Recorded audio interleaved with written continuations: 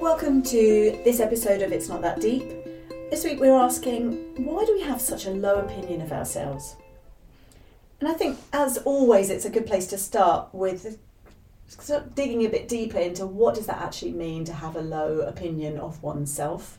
I think everyone probably listening can relate to it, but let's kind of get a bit more specific about what we mean.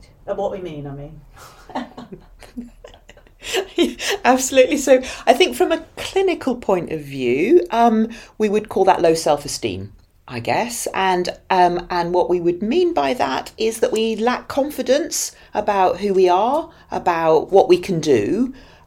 We can feel incompetent or unloved, unlovable, inadequate, I guess, not good enough. And that can become a way of life, and one that we're not even really aware of. It just becomes who we are, and then you hear that in the words. So somebody might say, "Oh, you always run yourself down," or something like that, and we might not even be aware that we've been doing it. Yeah, and I think there's something around trusting our own ability to do things. I think people with low self-esteem or that low opinion of themselves, there's a sense that, because it comes from an internal dialogue, really, doesn't it? And if other people are noticing that, then it's obviously manifesting itself externally as well. But that sort of internal beliefs, what do we call them? Self-limiting beliefs. Yeah. Like, I'm not good enough. I'm not very creative. I'm not. All that stuff feeds into this story about who we are.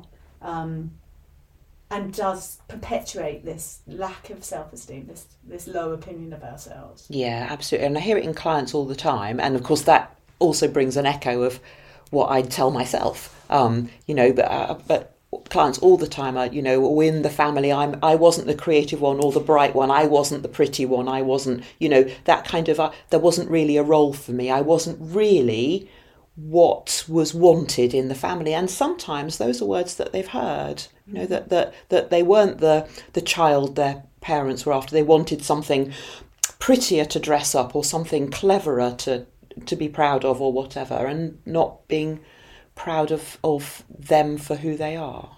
And we all have that to a certain extent, don't we? I mean, there's very few people that I know in the world that don't have some sort of, I'm not good at that, or that's just the way I am kind of thing that is a kind of putting themselves down. Yeah, no, I think you're right. I think that we're back to my thing about everything being on a continuum, right? So I think there are a few people who appear to have great self-belief and don't admit to any of these, but they're rare. So I think most of us have something. I wonder if they're even real. Yeah, or absolutely. If it's just a story they're telling themselves that they're brilliant. But you know what? It might work for them. It might give them a lot of self-confidence, mightn't it? Yeah, it might. So I think we all do. I guess. So that makes me think, what's the purpose of that? And I guess there is a useful part to that. So it's how babies and small children learn to make sense of their world, and what is the way to behave, that they learn that from parents. One of the things that as parents you hope you're teaching your child is that they can bear the sadness, that's what comforting a child when it's crying is about. That it's not that deep. Yeah, indeed, it's not that deep. I was going to say this too shall pass, but absolutely, it's not that deep. That it's bearable, right? And particularly when we're small, we look around to see how other people are being. We do that if we start a new job, or if we join a new group. We sort of. We observe and see what's the norm here, how are people. So, you're making me think though. So if we've got a parent that puts themselves down all the time, that's what we're learning, isn't it? Like, absolutely. So if they don't feel good enough, if they're always kind of saying I'm terrible at this, or I'm not worthy of, not just in their words but through their actions. People staying in relationships they shouldn't stay in. As the child, you're seeing, let's say for example, a mother in it could be a father even, but a parent in a clearly destructive relationship, that they are almost setting the example that that if you're not worthy, this is the best it can be, or this is what you have to put up with. Yeah, absolutely. And I think, that some of those children will take that point of view, that I'm like that parent, therefore I don't deserve anything more than that. Yeah, and you do see children of people that were whose mothers were abused, let's say. I'm only using it that way around. I know it happens the other way around too, but it's more common because women are less strong. It is more common for the female to be the sort of victim in a relationship like that. You do see the daughters of those women entering into abusive relationships as well, don't you? That it becomes a sort of pattern. Yeah. And one of the things that we often do in therapy is do what we call a genogram. So we do like a family history, and those are the sorts of things you log, things like that, and alcohol abuse that runs through generations. And it's about what you see. You can only be what you can see. And we talk about that with jobs, don't we, a lot, but actually it works on the other side as well, that if you see these maladaptive strategies of coping, then there are also ones that become available for you to reach for. Yeah, well, you've learnt them from the master kind of thing, haven't you? Yeah. And I think it's always worth, as we've done in other podcasts, just remembering that we're not fixed. So if there's anyone listening out there going, yeah, that's why I'm like I am, or whatever, recognising that is the first step, but it doesn't mean that's it, and that's just the way we are. There are, obviously, we've got the beauty of the brain that's able to reform or make new pathways, new ways of being. So, we'll touch on some stuff at the end that might be helpful, but just a reassuring, because it can be a bit like, well, God, yeah, I'm like that, and how am I, I'm just as if we're stuck in this. And as someone who had quite a low opinion of myself, I would say for many years, I failed at relationships. I considered myself to be a failure in certain things. I never pushed myself that much in my career and things because it was okay. It was safer to not step out of that for fear of failure because I didn't feel good enough or whatever. I know that self-esteem can be something that's built and developed. So yeah, and also something that kind of comes and goes. I'm aware that at the moment I'm quite tired and I feel like I can't find my words. And so before we started this podcast, I wrote myself a bunch of notes of things that I might want to say during it, because I didn't think I would be good enough off the top of my head today. And I think, we all do that. We go through that. And part of it is about, can you find strategies and can you trust yourself, And would it be okay if in this podcast we stumble over our words, like I did right at the beginning when, I said need instead of mean or whatever. It's okay. I don't think, and this is the crux of it, right? Is that it's the opinion of ourselves. It's not necessarily what other people's opinion of us, and it's that internal view of who we are and how we are in the world, and often because we've set this ridiculously high bar for ourselves, the person we think we should be, from comparing ourselves to other people, seeing this version of other people that they present, and as we referenced earlier, which may or may not be true. I think that's social media. Absolutely, right? I think that's so important because what we're comparing is how we feel against what we observe from other people, which is what they've allowed us to see. So we're not comparing like with like. We have much more data, information about ourselves than we have about anyone else. And so we're kind of setting ourselves up for a fail if that's the way we're making that comparison.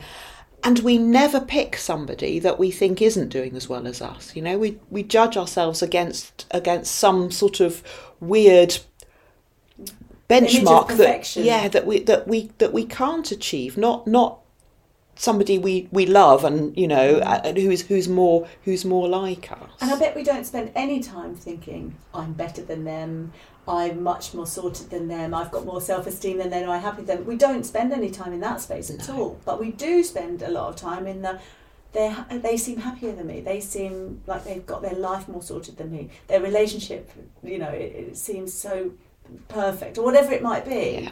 Yeah. And like you say, we just don't have the data. We cannot see inside other people's heads. And the fact that you and I work with people who tell us that they feel a certain way, and we know we feel like that, it's much more likely that it's kind of quite human to have this stuff going on. It's why I love doing group courses, because when people share each other's experience, you get these kind of looks of, oh wow, I thought I was the only one. People literally voice that so many times. There's this kind of incredulity that other people also felt like that too, and there's something so kind of liberating in just going, it's part of the human condition. It's part of what it is to be human. We've grown up in this environment where we've learned these behaviours, and they have a purpose, a coping mechanism or whatever, but it's not fail-safe, is it? Because we're not like a computer which is right or wrong. It's not binary like that, is it? No, and our brains, they tell stories, right? So whilst it's helpful to know that when you're in this space, people don't speak over each other, or they wait their turn to talk, if you're in a business meeting or whatever, but what our brains do then is that, well, everybody else knows how to do that, so everybody else knows how to do everything, and I don't know how to do anything, and then I'm hopeless and useless, and then that story gains traction because it's how we feel. So we're not creative. Oh, but we're ridiculously creative because we just make stuff up in our heads all the time. Yeah. It's such an interesting topic, isn't it? I want to go back to this idea of the bar that we're setting for ourselves. That we hold it for ourselves that we should be like this. Happier, prettier, more intelligent, should have... and it's not even about the tangible material things, actually. It's like the immaterial stuff, the intangible stuff. Where we're striving to be this person we think we ought to be, having compared ourselves to what we think is the right way to be, comparing ourselves to all these other humans.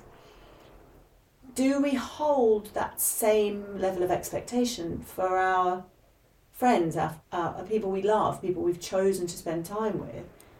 And what do we do if they don't reach it? And I think that's a really important question, and one I pose to clients all the time. If this was your friend telling you this, would you say, no, you're right, you're terrible at that, you're a terrible person? Yeah, snap out of it, love. Pull yourself together. And of course they always go, well, no. Well, why do you do that to yourself? Is that okay? That's how you... what is this? Why do you need to reach a benchmark that you wouldn't expect anyone else to? And it's this idea of perfectionism as well, isn't it? That there is this ideal way that we should be. And I think everyone needs to let go of any idea that anything can be perfect, because it just can't. There is no such thing. I'm acutely aware that there's that noise outside. So if anyone can hear a bit of noise, some drilling started, but that's okay. We'll speak a bit louder and it'll be fine. Having finished my building work, now my neighbours are doing building work. Yeah, so that's and I relate that to not just kind of the stories people tell themselves about themselves, but also when they're feeling a certain way. So if you're feeling a bit low, I'm always negative, or whatever, if someone came in, your friend, and said, I'm feeling a bit low, how would you try and support them, right? But how we deal with ourselves is generally to go, right, you need to snap out of this. Why are you in a bad mood for? God, you're such a miserable person. Sort yourself out. Yeah. And we'd kind of bully ourselves from the inside in a way that we'd probably give the person a hug if it was our friend, someone we care about. So that, I think really important to kind of zoom out. The way I treat myself, why is it so different from the way I would treat someone I really love or care about? Yeah, absolutely. And I hear that a lot in clients. As you know, I specialise in grief and loss. So I have any number of clients who say they've been bereaved for a year or 18 months or whatever, and they go, well, I should be over it by now. I shouldn't still be crying on my friends. And I'll say, it's only been 18 months, and if this was your friend, how would you be with them? Yeah. Much kinder than to yourself. Yeah, and that goes back to another fixed idea that how things are supposed to be. Yeah. And again, I'm going slightly off piste, but it ties in to this idea that we have a sense of how life is supposed to be. I think I've joked before about blaming Disney for the whole happy... Oh, it's actually Hans Christian Andersen we reference him, because that whole happy ever after thing.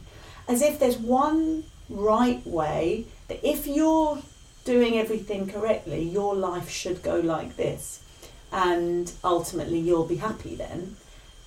And no one's life does that. But we have this sense that when something comes along, we lose someone, we get ill, we lose our job, all the stuff you must deal with regularly around loss, that somehow it's gone wrong. Yes. As if there was a right way in the first place. And I always say to my clients, there's not a right or wrong way, there just is a way it's going to unfold, and we have no idea what that might look like. And the more we can let go of this idea that we should be a certain way, or life should be a certain way, then actually the more liberating that is, and the better we feel about yourself to be able to say, actually, how things are right now, that's okay. Yeah. I'm okay. Yeah. I think that's so important, isn't it? And we have this idea that we can somehow control everything that happens, and so often, as we say all the time, the only thing we can control is how we respond to a situation. I can do all the planning in the world, but I can't control other people or life events or the weather or any of those things, right? All I can do is be as prepared as possible. But we have to be able to let go of the things that we can't control.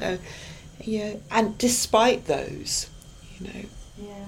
And there's something in the more we try to strive to be the person we think we ought to be, the sort of more elusive it becomes. And I think that goes back to this opinion of ourselves thing. The more we tell ourselves what a terrible person we are, or how we're not good at something, it's like a self-fulfilling prophecy, isn't it? That we start to believe our own BS. Yeah, absolutely. And that holds us in a very small space then. Because then we, as you said, you don't want to try anything new, or go for a promotion or any, meet new people, any of those things, because I'll probably fail. I won't be good enough. And so learning to sort of very gently push at that window of tolerance and try things.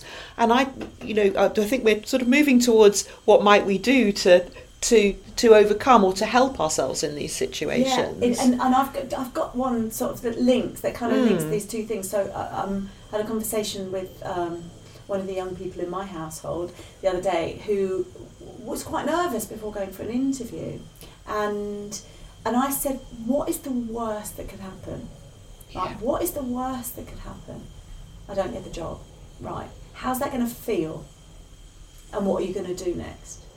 It was like, well, he's only 17, right? So it's first ever proper face-to-face interview. I'll probably be a bit annoyed, but and what can you do next? I apply for other jobs, yeah. So it's not that deep. So the thought of it, and this is a child that often doesn't. They almost sabotage the things that they might fail at, because coming outside of the comfort zone. Failure might be awful, but actually it's exactly what you were saying about but as a parent, as a guardian, sort of creating that resilience in the young people to be able to hold that actually a lot of these things that we think are going to be difficult and unpleasant, actually, what's the worst that could happen for going for that promotion? I can put a course out there, no one buys it. Oh well, that's okay. It's not that the world's not going to fall apart. No.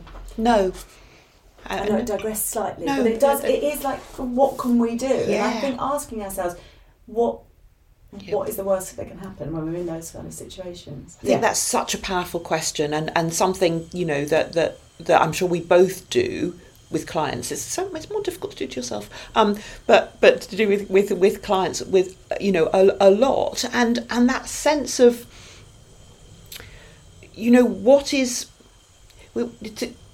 how can we be kind to ourselves? To come back to the thing we were saying earlier, how would we be with our friend in that situation? Well, can we apply that to ourselves? Yeah, and I took us away from the topic a little bit, but actually it is that young person was telling themselves a story like, I'm probably going to fail, maybe I'm rubbish at this, maybe I can't do the job.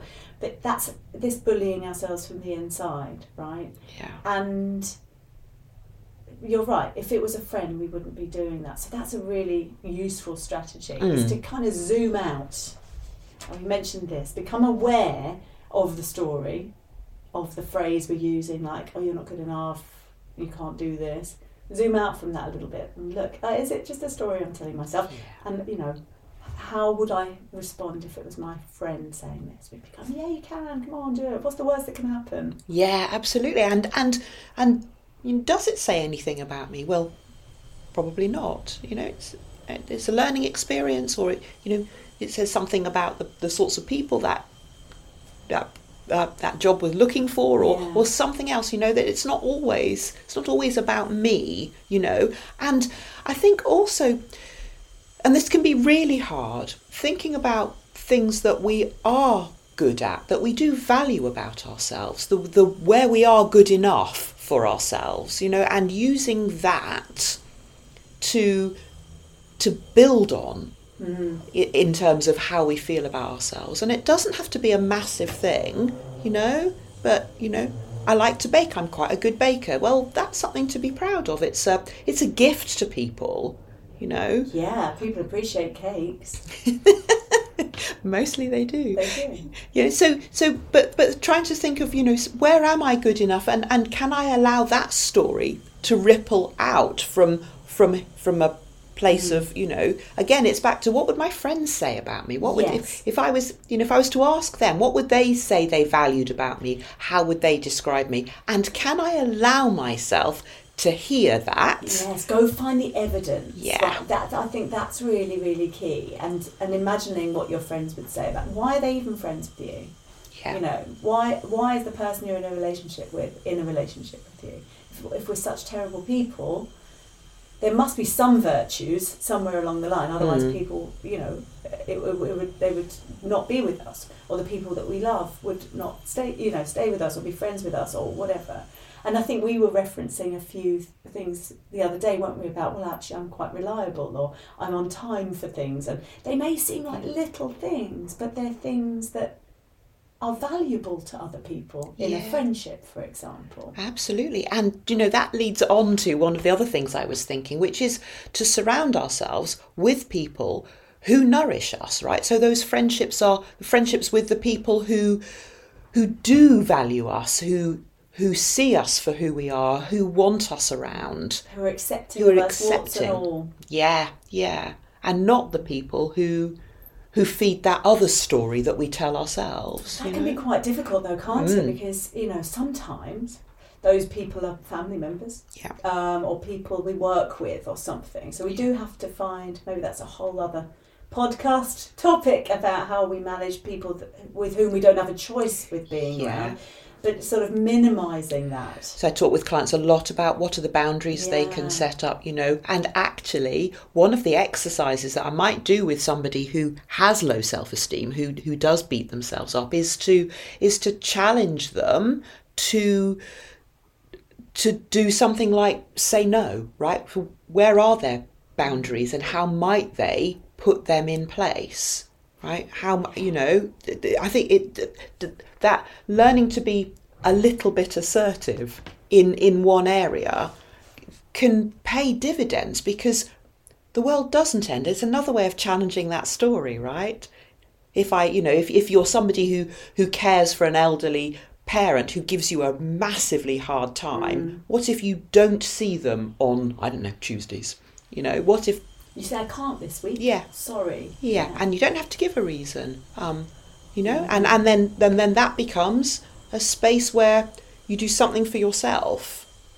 Yeah. And a big plug for mindfulness actually in this respect, because if one of the things obviously you're developing that I keep talking about, and we've mentioned many times, is awareness of what's happening as it's happening.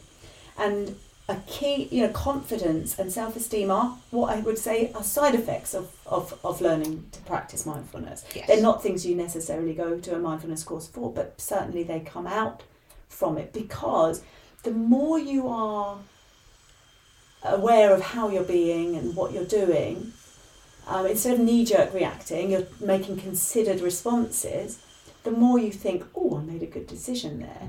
And the more that builds self-esteem. So, for example, if you're a shouty parent, as I was quite a shouty parent, I never felt good about that. That kicked my self-esteem in the teeth, because I'd always regret having lost it a little bit, being like a naggy shouter. So actually to kind of catch it and notice when the shout was about to come, and actually breathe and choose a different way. And then it's not that you wouldn't assertively deal with the difficulty, but you would deal with it in a way that was measured and present, and that was still assertive, but you didn't lose it, and therefore you'd think, I'm a good parent, and immediately that's a kind of another, I don't know, stone in the bucket of self-esteem. I can't think of a good analogy. We're topping that self-esteem up a bit by having made good decisions. So each time we catch ourselves doing something that's helpful, making a choice that supports ourselves as well as doesn't impact on other people too much, then we're kind of replenishing that, aren't we? And growing that. Yes, yeah. And growing that ability to be curious about how we're showing up in the world rather than just reacting. Yeah, I think that's so important. Yeah. So I like to summarise at the end to kind of take the key takeaways for people that are listening to this, that actually, the idea of looking at the way in which that voice is showing up, and the way we're kind of telling ourselves stories about who we are, if they're not helpful, if they're not supportive, then is there a place to let them go? They don't benefit our life in any way to tell ourselves and beat ourselves up all the time. And in fact, they just affect our self-esteem in a negative way. Yeah. So imagining our internal self is our best friend, someone we really love. How might we approach them with a bit more kindness, a bit more compassion? It's not that, and it's not that we have to be perfect. Can good enough be enough? Yeah, and that's a big thing for me, that whole idea of good enough. Yeah. That there is no such thing as perfect, and we set ourselves up to fail and to create a position where we don't have any self-esteem if we think we need to be perfect. So what is good enough? Yeah. And then awareness to notice, catching it. And not beating ourselves up. Awareness needs to come without judgment. Catching it so that we can go, there it is, judgy voice or critical voice. Let it go. Yeah. Yes. How else might I frame that? What else might I say? What might be more helpful for me? Yeah. And learning to be assertive and to put in some boundaries. I think those things are really important. And life's short. Let's choose to surround ourselves with people that support us and nourish us. Yeah. And minimise the time with people that don't. Yeah. I loved this chat. This is really great. You've been listening to It's Not That Deep with Lucy Woods and Adrienne Kirk. If you've enjoyed this episode, why not subscribe so you never miss an episode?